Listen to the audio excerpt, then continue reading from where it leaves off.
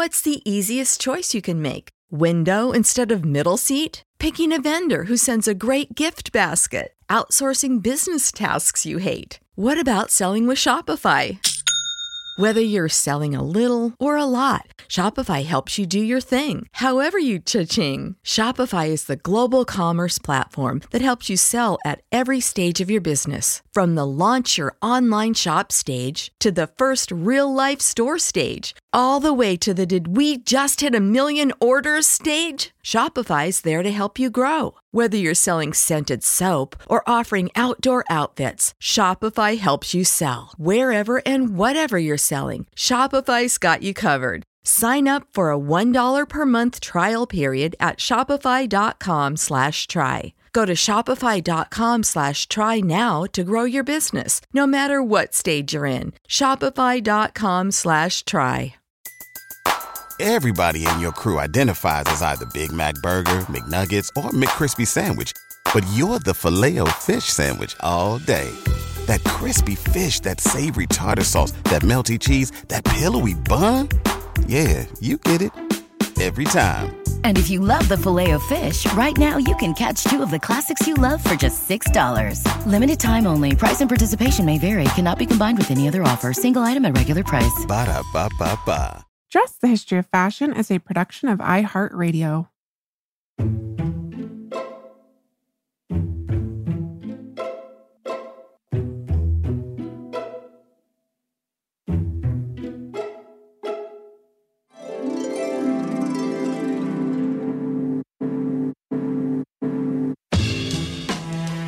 Over 7 billion people in the world, we all have one thing in common.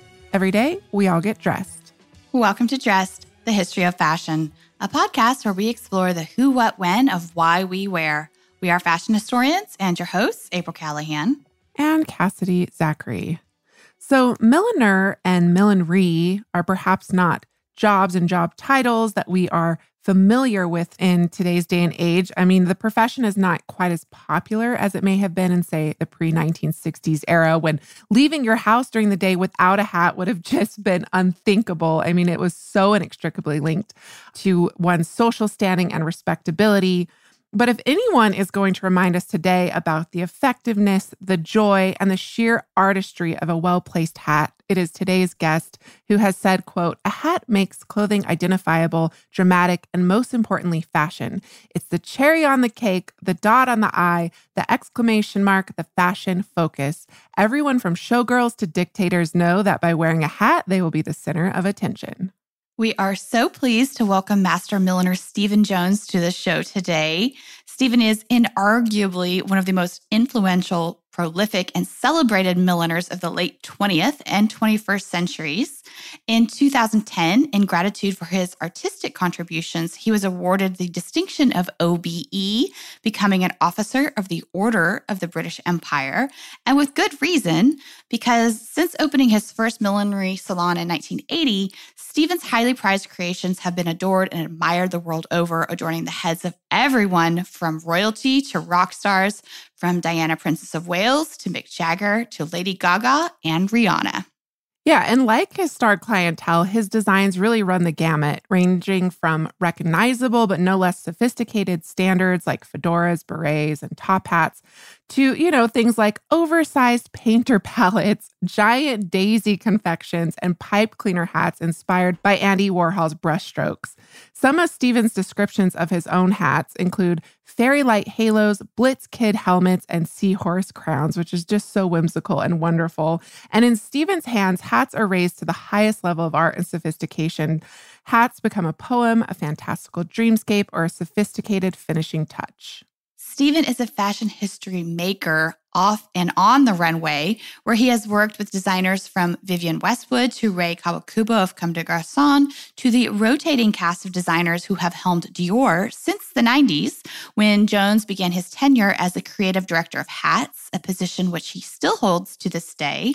By far, his most famous designer collaborations are with John Galliano, and during Galliano's 15 years at Dior, the two created some of the most famous hat moments in fashion history.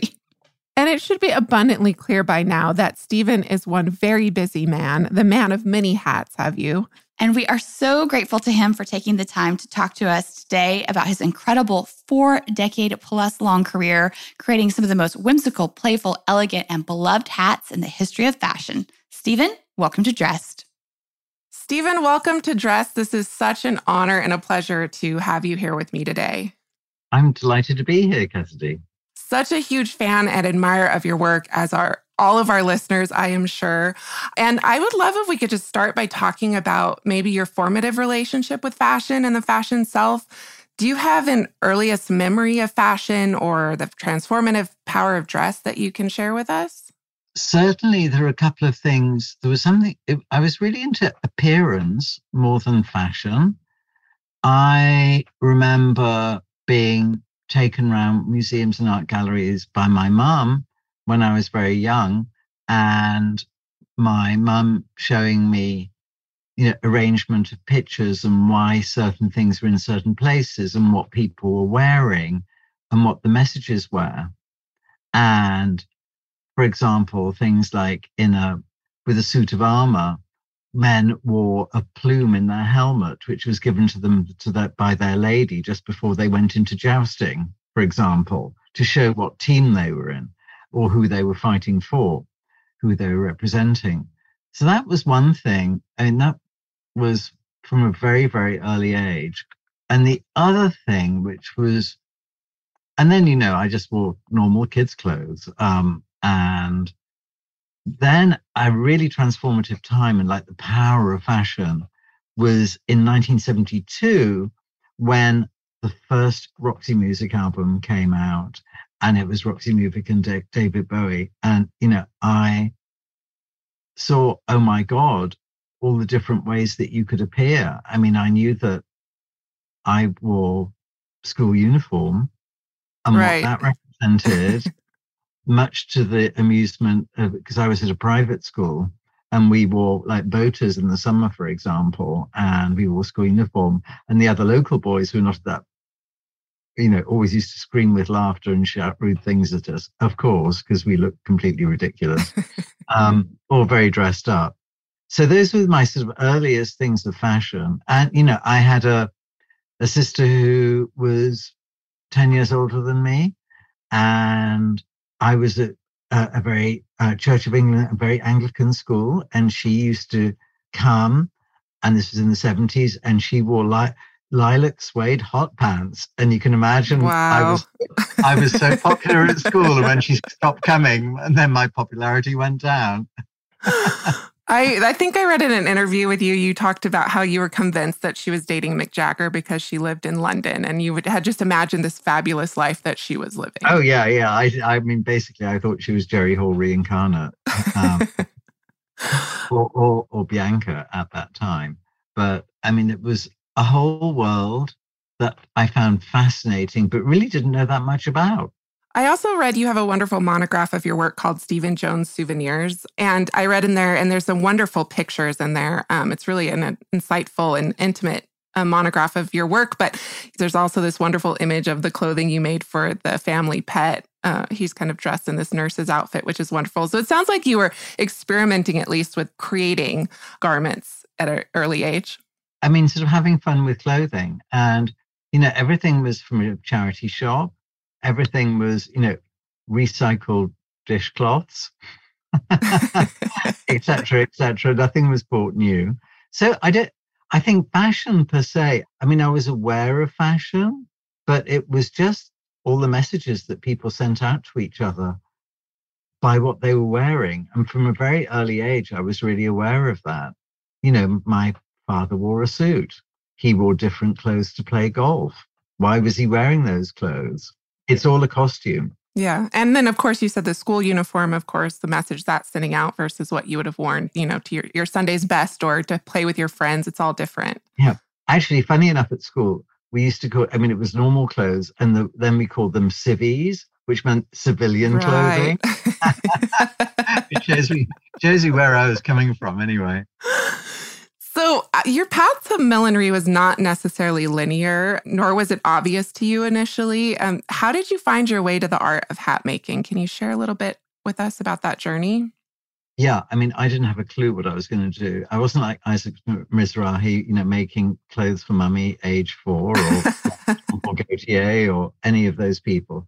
No, I mean, I really didn't know what I was going to do. I knew I didn't fit in to my parents' life or into that world that I knew, or the world of my elder sisters. But what I was going to do was all a complete mystery. And I mean, I was going to do architecture first of all. And in England, you have to do a thing called foundation course, which is before you go to art school, you do like 2-week block of ceramics and interior design and textiles and all these different things. And I decided to go and do fashion. Also because I was aware that St Martin's School of Art was the closest art college to Central London, Piccadilly Circus. And in those days, they only did 4 courses, which were painting, sculpture, graphics, and fashion. And I knew that even though I was good at art, I didn't think that I wanted to be a struggling artist in a garret trying to make ends meet. And even though I was quite good at graphics and still love graphics and typography in particular today, in graphic designer's work was always so incredibly neat. And really, I was much more expressive, and that left fashion. So, which comes first, the chicken or the egg? Anyway, amazingly enough, I got into St Martin's. I think I was the token male, and there were all these girls who could sew brilliantly. I had no idea whatsoever. So my tailoring tutor took pity on me and said, Stephen, unless you get some extra help, you're going to fail the first year. So he actually was teaching there just as a favor because he owned a couture house called Le Chasse in London. And I went there as a tailoring intern. At that time, I did not know of anybody else who was an intern. At that time in England, internships didn't exist, work experience, anything like that. Nobody did that. I was the only person I knew who did that. So I went to work in his tailoring workroom during the holidays. And it was quite interesting, but I don't know. I sort of knew I was going to make it as a tailor. And it also was very competitive funnily enough, between the Greek tailoring workroom and the Jewish tailoring workroom. Of course. I mean, they all got on perfectly well outside work. All their wives are friendly with each other and would bring cakes and homemade things. But in work, oh my God, it was like a football final or something. And even age 19, I thought this was a bit stupid. But next to the tailoring workroom was a millinery workroom. And the milliners worked hard and they played hard. They talked to each other. They seemed to have a good time. And I was fascinated by those things that they had on the table as well. These things, hats, they just seemed such an anachronism. I mean, my mum wore hats, my grandma wore hats. I knew people wearing hats, but I don't know, none of my friends from college would ever dream of hats or going into hats or something like that. It was a complete anachronism. So I transferred from one department to another. And after the first day in the millinery workroom, I thought, wow, this is incredible. I loved it. I mean, I didn't know I was going to make a career out of it. I was still doing women's fashion. I was doing women's wear, ready to wear. So when I left, my final exams were in clothing, not fashion. I think that's why nowadays I still love working. I love working with clothing designers because for me, the hat is just part of it. Well, is part of the outfit. I always imagined a total look. I mean, the total look might be a plain black dress to go with a fancy hat, but I always imagine, and mentally, when I draw, I always draw the backbone first, and then I draw the head, and then I put a hat on it. I never draw the hat in isolation. Absolutely wonderful. And I love, too, that you talked about how you realized that just as much handwork went into millinery as into finished couture garments, something I don't think a lot of people consider. No. I mean, the main thing is that a hat is such a 3-dimensional object, you could never really fit it under a sewing machine. I mean, there's certain techniques you can use, but it's all in the air. It's all by hand. There are some machine parts of it, but it's such a 3D object that no machine can contain that. Having said that, people do print hats using 3D. I did this season for Dior Man. We made some hats in 3D printing, but the ability to see something, for example, a sketch on a page, and know immediately what it would look like in 3D. And somehow, genetically, I was able to do that. I mean, you have had this incredible career where it seems, have a never-ending source of inspiration for hats and headwear. But first, I want to talk about how you got started, because you opened your first millinery salon in 1980. You were just, I think, 20 years old.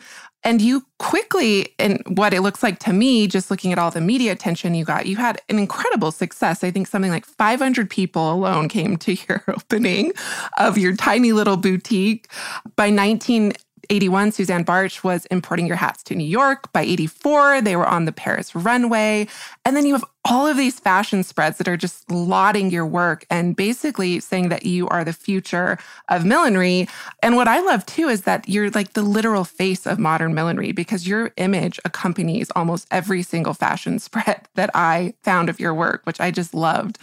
At that time, did you comprehend how radical your work was? You mentioned your friends didn't wear hats. So was this something completely new? But by then they were starting to. And this was really from 1980. And I was making hats for my friends. Sometimes if they were friends who were just starting up pop bands, they become musicians, they were buying them for me. But then I was making some for my really good friends and giving them to them, and they were wearing them out. And, we would do exchanges. I would give a hat and they would give me 3 sheep. No, not exactly, but, close to it. Or they would make me dinner for a week or something. It worked very well. But there was no great plan. And we were living from day to day. And in a way, the reason that there was so much media was that that was at the time that we were creating our own media. It's a little bit maybe like now, the established media just seemed from another generation, another place. So we were just doing our own thing. So there were magazines like The Face and ID and Blitz magazine as well. And they're the people that featured our work. I mean, I remember taking hats into established magazines and them saying, well, you're too new. Unless you have 5 points of sale in the UK, we can't feature you. I mean, it's sort of unbelievable now that, not to me, but to anybody at all, but people are always looking for the newest, brightest thing. But people didn't think like that then. People thought it was what they used to call it was street fashion. And I was in this weird position because I was halfway between street fashion, but with couture techniques. And I love being in the in-between. And always have been. Not to say I didn't want to be typecast or labeled or anything, but I love that the sort of the floating world of millinery. Yeah, you're kind of creating it, I think, as you went along, too. It kind of seems like you're creating a new world that people could explore and enjoy. And I read this article in the New York Times from 1981, and, the journalist is heralding you as like the newest, greatest thing. He calls you a cult figure in London. And Suzanne Bartsch had been importing your hats into her boutique. And I just wanted to read for our listeners just kind of this wonderful variety of whimsical and experimental hats that you were already creating in 81. So you had 6-foot-long embroidered muslin funnel caps that fit snugly over the forehead, then wrap around the shoulders as shawls, Picasso-inspired felt pork pies shaped like pallets, and hats made of white vinyl that curl over and through one's hair. So clearly already early on, you're inspired by fashion and art history in your work. Can you talk a little bit about what has inspired your creations throughout your career? And it's so funny. The first hat you just talked about then, which was this long funnel, just before I came onto this call, I've decided to redo that hat and I'm remaking it next summer 23. Wonderful. It's not exactly the same, but it's following the same principle. So, what comes around comes around. And I've had, 42 years of trading professionally. So where does inspiration come from? Everywhere, every second of the day. I live my life and think about it sometimes in hat terms and put pencil in my hand and out pops a sketch. Having said that, there are certain things, of course. There's buildings, architecture, which are basically hats, to me, hats that you live in. Um, there's film, which is about representation and, fakery and the wonders of illusion. So those are very, very strong. But, every season I pick a theme, and sometimes I work really long and hard on that theme, what that theme's going to be. And sometimes it's just a complete whim, which makes more sense. I don't know. The whim, maybe, rather than the analysis. And in the same way, I can sketch and we can prep a hat for weeks and weeks and weeks. But sometimes something which is spontaneous and just comes out of something made out of something at the back of the cover we don't have the reference number for, doesn't come in colorways, and I pin it up on somebody's head, and that's the best hat in the collection. I don't know. In a way, there's no logic to it. And I think when there is a logic to it, that's when it becomes a bit dull or something. And that's how you've been able to create collections. You've been creating 2 collections a year since 1982. So 40 years of creating 2 collections of years in which you're constantly finding inspiration. I love when you talk, I've heard you talk a couple different times or read interviews with you where you talk about the autobiographical aspect of your hat making. And to quote you, you said, "I take everything life has thrown at me and make a hat out of it." For instance, you used a telegram that your father sent your mother from Africa when he found out she was pregnant. And that was inspiration for your 2016 collection, which I thought was quite beautiful. Yes, they are autobiographical. For example, next spring's collection was about a place I visited, a place I fell in love with, some people I fell in love with. There's that. And also sometimes, it's art as well. But, art can be found in a meal, in a drink, as well as in a painting or a sculpture. And so often art is found in that person, in that particular person, the beauty of the person, the craziness of the person, the character of the person. I always hope that I can be inspired by everything, because to shut yourself down or to put up barriers, I don't think that's what life's about.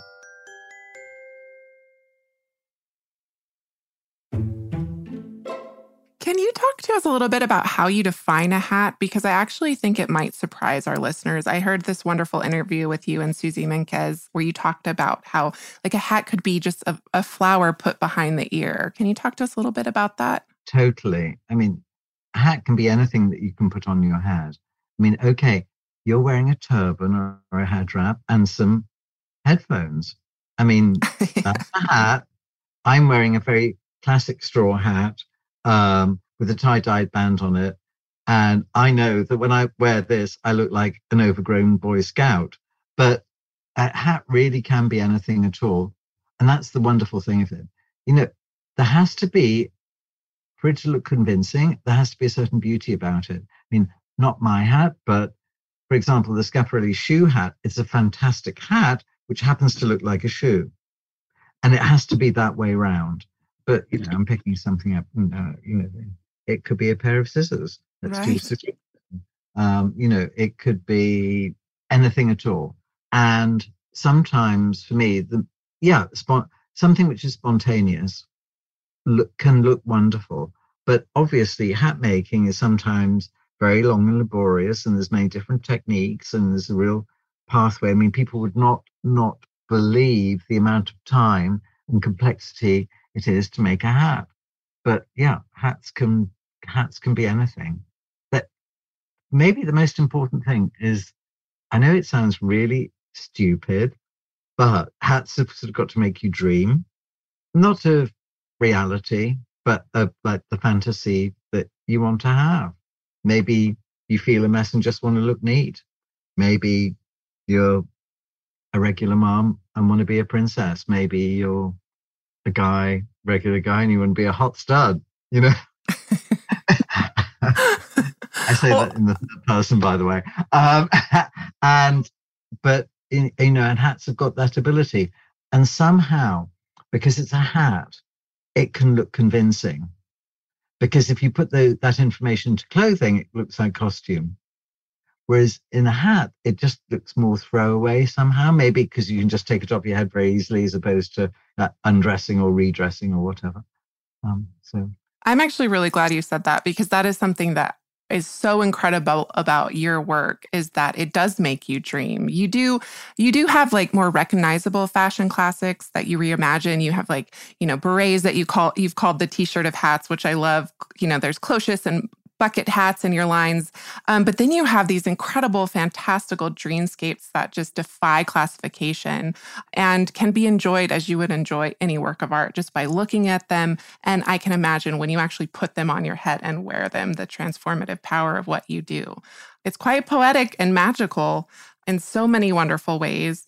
I'd love if we could talk just a little bit more about the influence of fashion history, maybe in your work a little bit.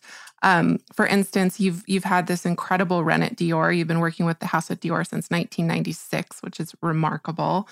In 2003, your work with John Galliano at Dior, there's this wonderful hat, and you describe it as an exclamation mark of lily of the valley, Monsieur Dior's favorite flower, but brought up to date and lacquer red. You've also done a collection based on Simonetta, which is incredibly beautiful. Can you just talk a little bit more about your appreciation of fashion history and how it informs your work, if at all?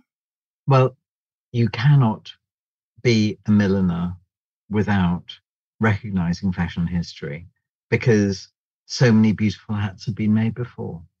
I mean, so many beautiful hats. Of course, every milliner working today wants to make something of their own and something new. But I mean, when I look back, I see these marvelous things made out of extraordinary materials. I mean, actually, what we wear today, nowadays, in 2022, is so incredibly classic. People used to wear crazy things. Oh my God. I mean, women and men. I mean, very, very extravagant, and hats which were extraordinary shapes. I mean, fashion which was extraordinary shapes. Of course, the reason that they wore them was so often about power and money. The symbol of royalty is a crown, it's not a shoe. And that's, a royal hat, the ultimate royal hat. But really, I mean, history, I remember talking about history and millinery. I remember when I was at college going into the library there, and the really, in those days, weren't very many fashion books. I mean, literally in the quite large library, fashion books was maybe a yard of books on the shelf. And that was it. That was it. That's all that existed. They didn't really exist. And underneath that, there was a cardboard box with some dusty old Vogue and Harper's Bazaar magazines from the 30s, 40s, and 50s that some benefactor had given the college. Nobody ever looked at them. And I remember flicking through them and seeing all these extraordinary photographs by Richard Avedon, Irving Penn, all the greatest photographers. And so often they were aware of hats. And so that was an extraordinary inspiration. But yeah, I mean, the weirdest thing is for me, I've been doing it so long now that I sort of made my own history. So it's like, oh, absolutely. That old thing. Yeah, I loved one of your collections. I think it was 2017. You'd imagine collaborating with some of the great haute couturiers of history. So you had like hats inspired by Adrian and Charles James and Schiaparelli, Madame Grey, which were absolutely wonderful. I love that collection. I love the fact that you really looked into that. There were all the designers who I never worked with. That collection was all about, and about the greats of fashion design and American designers like Adrian. Like when Adrian had left MGM and he was doing his haute couture collection out of his salon, and he died at quite a young age, but what hats he would like. And I'd actually been to the Adrian and Mr. John archive, which is in LACMA, and I'd photographed some of the drawings there, which were extraordinary, and used that as inspiration. I didn't literally copy them, but they were very strongly inspired by it, but done completely out of respect. Similarly, for American designers, Charles James, I remember when I was on this thing called Foundation Course, before I came to London, I went to an exhibition at the Victoria and Albert Museum in London which was called Fashion 1900 to 1939, which was actually one of the very first fashion exhibitions in the world. There wasn't fashion exhibitions in museums. And there was the very famous Charles James jacket in that, which is a white padded satin, which had been famously, it was Charles James, but had been worn by Pat Cleveland in a photograph, had been illustrated by Antonio, and there it was in this cabinet. And I actually had the huge privilege a few years ago to go backstage at the V&A and really examine that jacket. It's wonderful. I made a padded cap reminiscent of that padded jacket. Well, I'd love to say reminiscent of. It was great, actually, I have to say.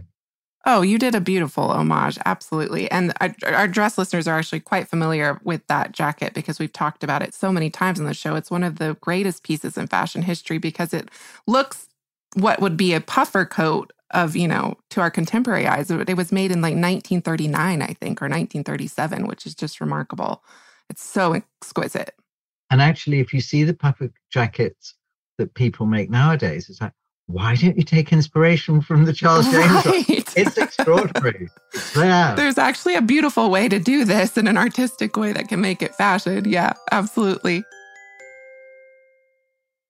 Cass, as you know, we are going to be expanding our fashion history travel offerings this year. Mm-hmm. So you better bet that I'm going to be brushing up on my language skills with Rosetta Stone.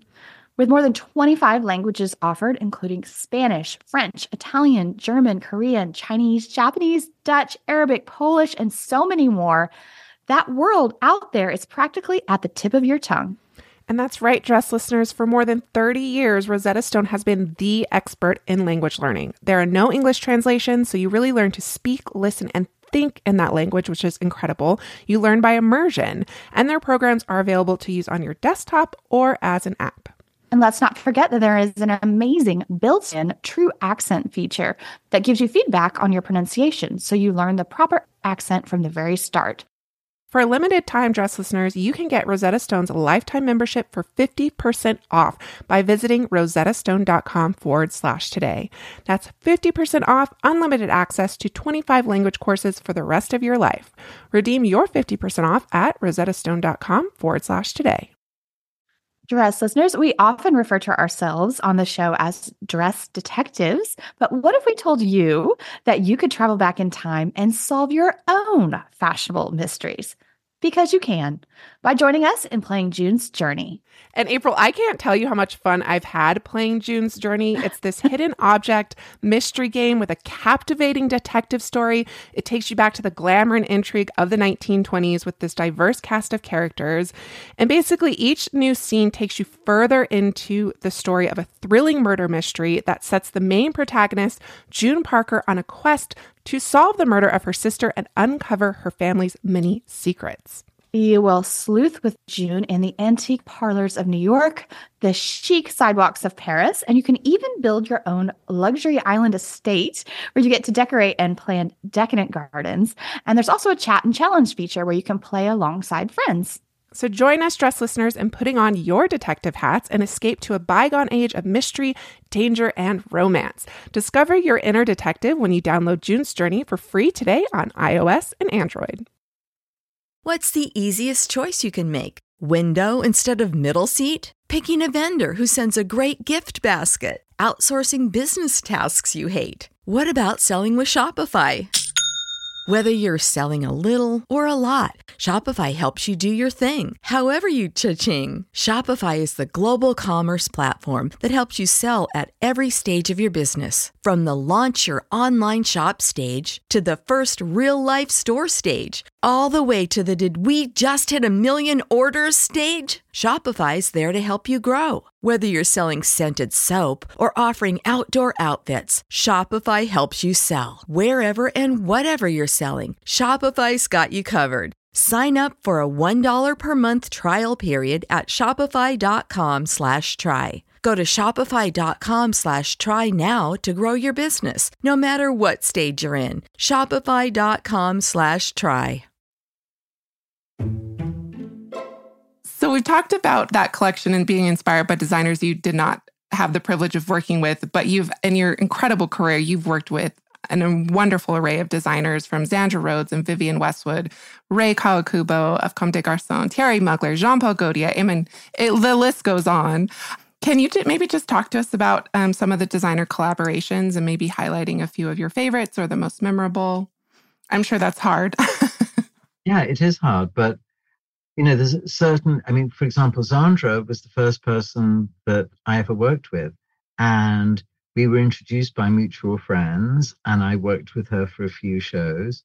But then the next sort of big break really was, it's funny how these things happen, and you can never plan it. You have to be a bit of a yes person. But anyway, I appeared in the Culture Club video of Do You Really Want to Hurt Me? And Boy George was a friend of mine. He asked if I could be in it. And I was there in this sort of what looked like a cafe. I'm sitting down, talking to this girl, and I had a 3-piece suit on, a zoot suit, and a fez. And Jean-Paul Gaultier saw that, invited me to model in his collection. I couldn't actually do that. But then I started to work with him, and that was really my entree into Paris.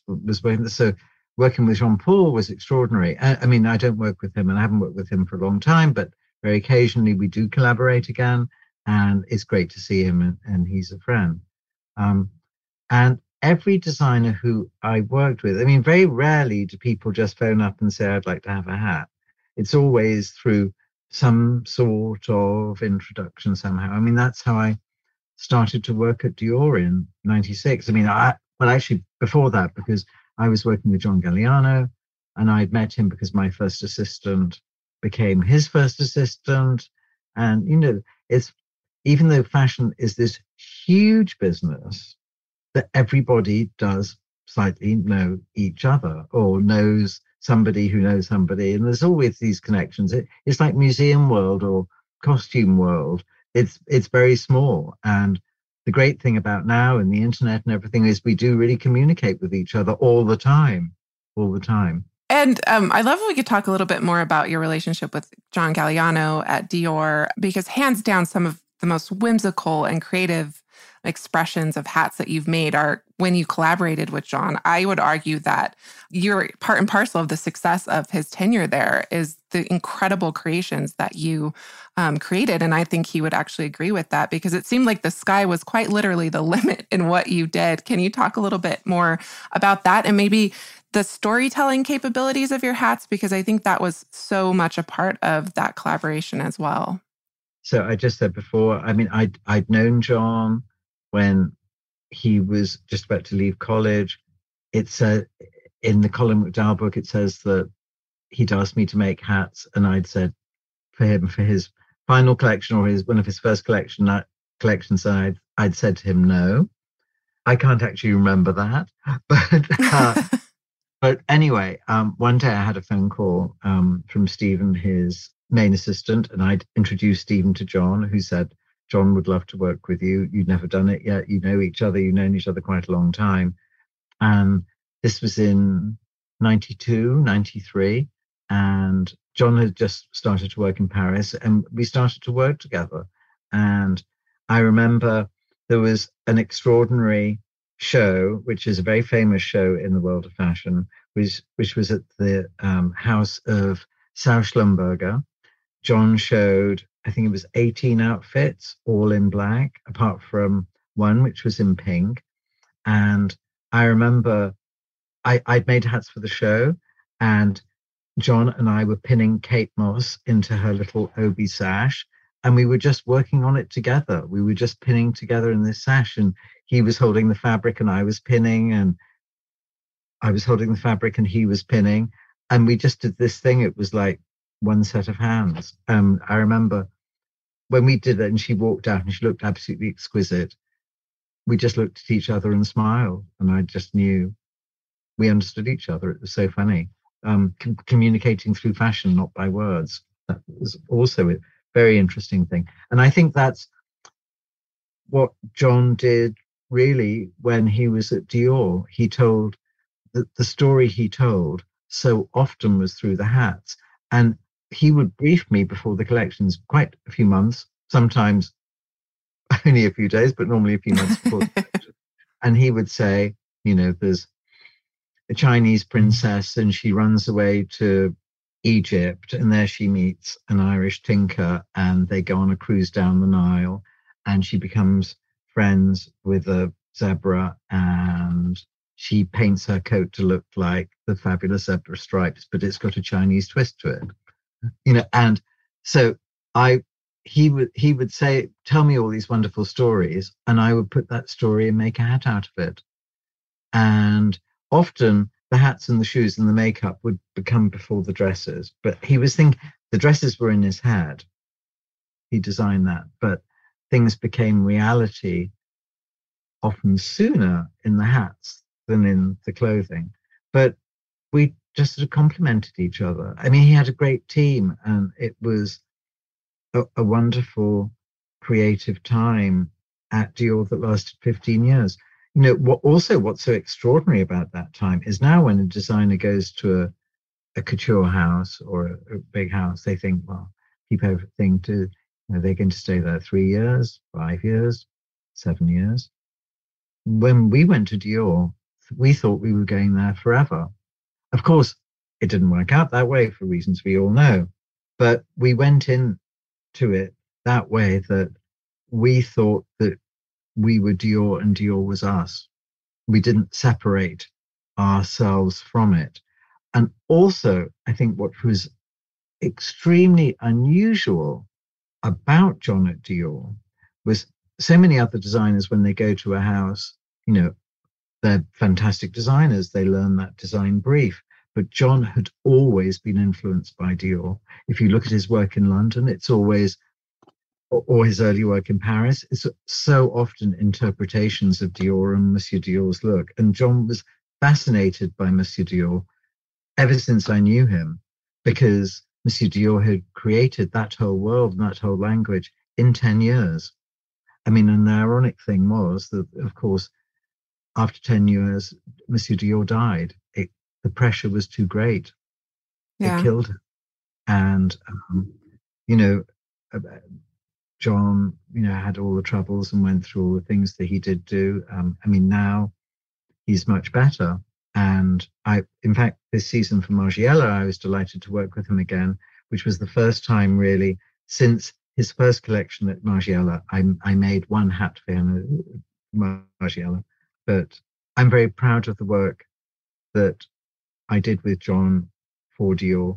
And John's very proud of the work he did then, and is very happy for it to be shown in the Met and in other museums around the world to appreciate the wonderful things that did together.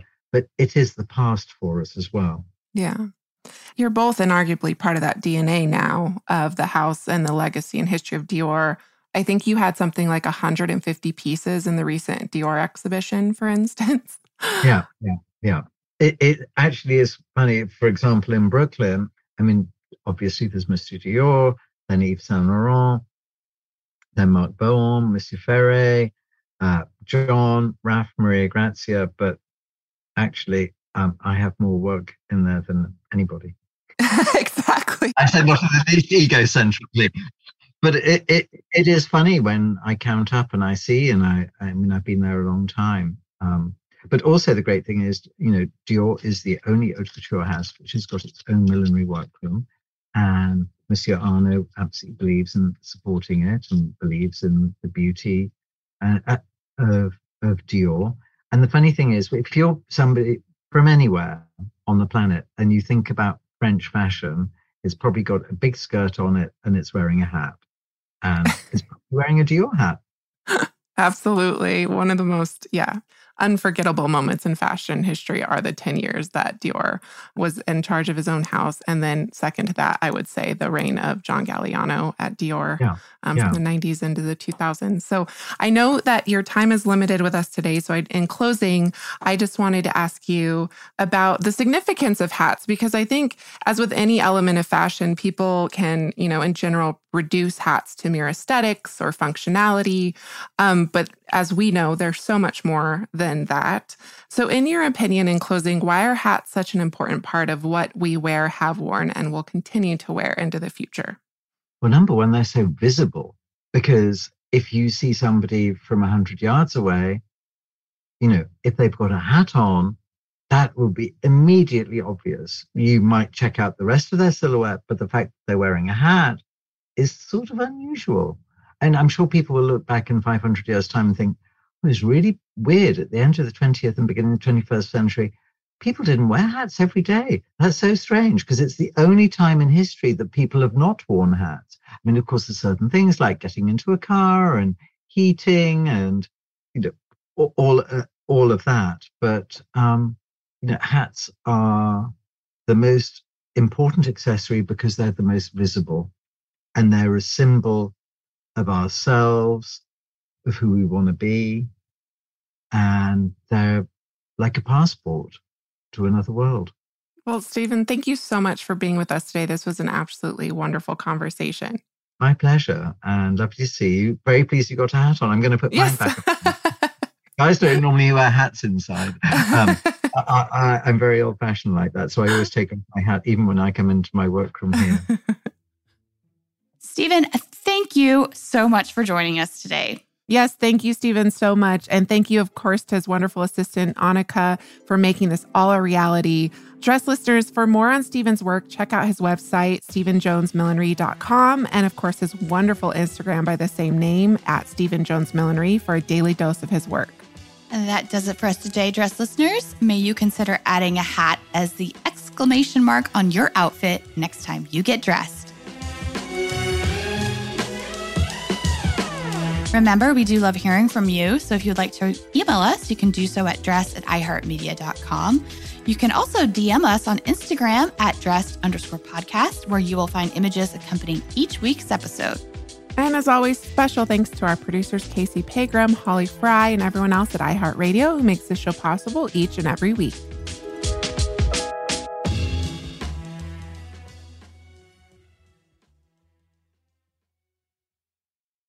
Dress History of Fashion is a production of iHeartRadio. For more podcasts from iHeartRadio, visit the iHeartRadio app, Apple Podcasts, or wherever else you listen to your favorite shows. Everybody in your crew identifies as either Big Mac Burger, McNuggets, or McCrispy Sandwich. But you're the Filet-O-Fish Sandwich all day. That crispy fish, that savory tartar sauce, that melty cheese, that pillowy bun. Yeah, you get it. Every time. And if you love the Filet-O-Fish, right now you can catch two of the classics you love for just $6. Limited time only. Price and participation may vary. Cannot be combined with any other offer. Single item at regular price. Ba-da-ba-ba-ba.